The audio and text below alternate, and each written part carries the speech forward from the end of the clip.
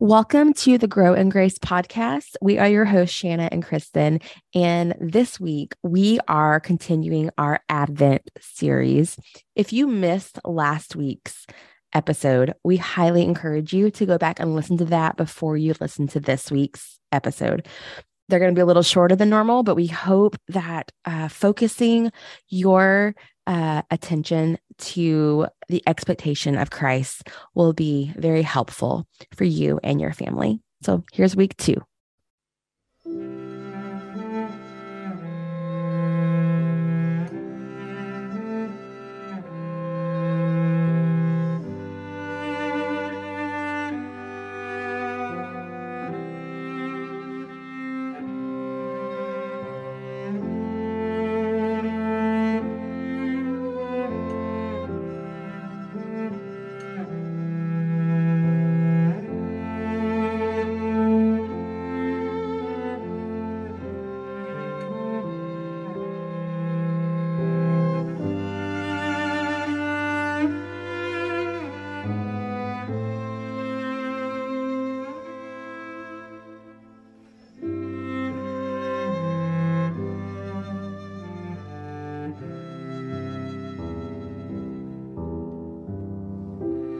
But you, O Bethlehem Ephrathah, who are too little to be among the clans of Judah, from you shall come forth for me one who is to be ruler in Israel, whose coming forth is from old, from ancient days. Micah 5:2. In those days, a decree went out from Caesar Augustus that all the world should be registered. This was the first registration when Quirinius was governor of Syria. And all went to be registered, each to his own town.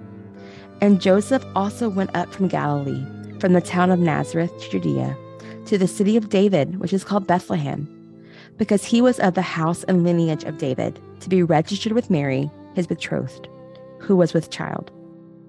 And while they were there, the time came for her to give birth. And she gave birth to her firstborn son, and wrapped him in swaddling clothes, and laid him in a manger, because there was no place for them in the inn. Luke 2:1-7.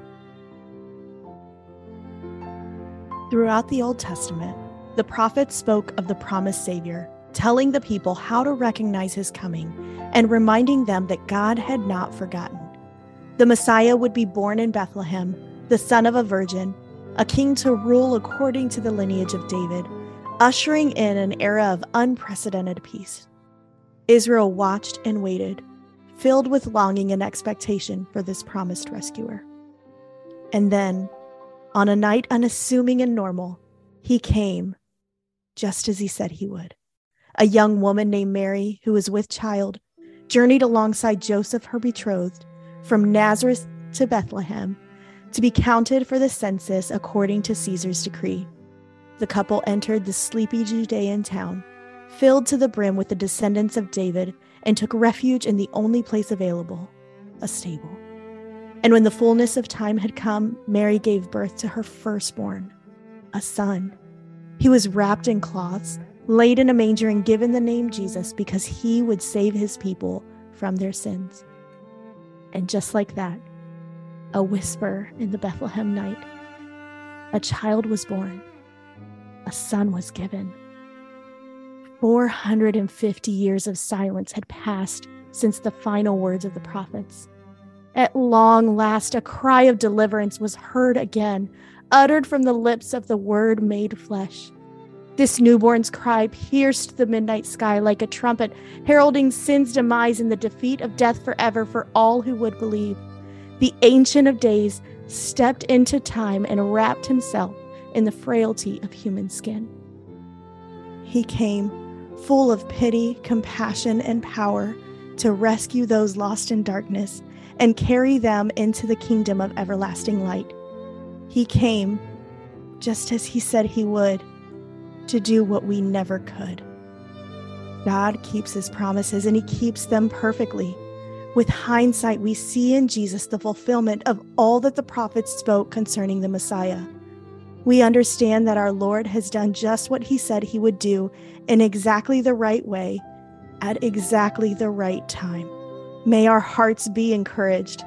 Surely he who has been perfectly faithful to his promises in the past will be faithful to all his promises to come.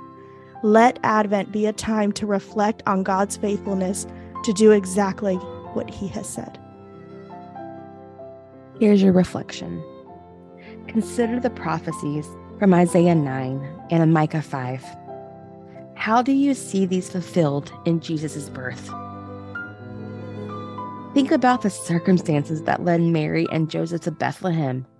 What do they show you about God's sovereignty? What promises has God already fulfilled in your life? How do you keep the memory of his faithfulness fresh? What promises of God are you waiting to see fulfilled?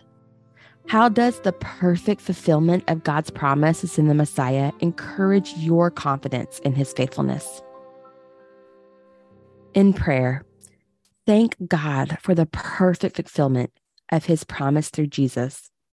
Confess places where your confidence in his faithfulness is weak, and ask him for increased trust, belief, and hope. This is week 2 of Advent.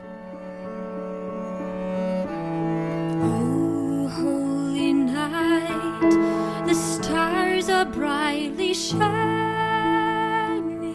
It is the night of our dear Savior's birth. Long lay the world in sin and error pining, till he appeared in the soul felt its worth. A thrill of hope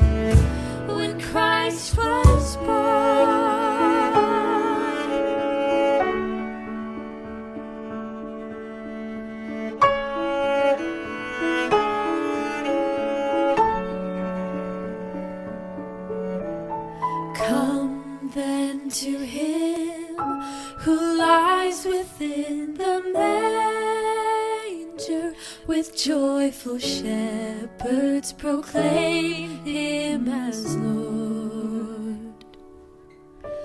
Let not the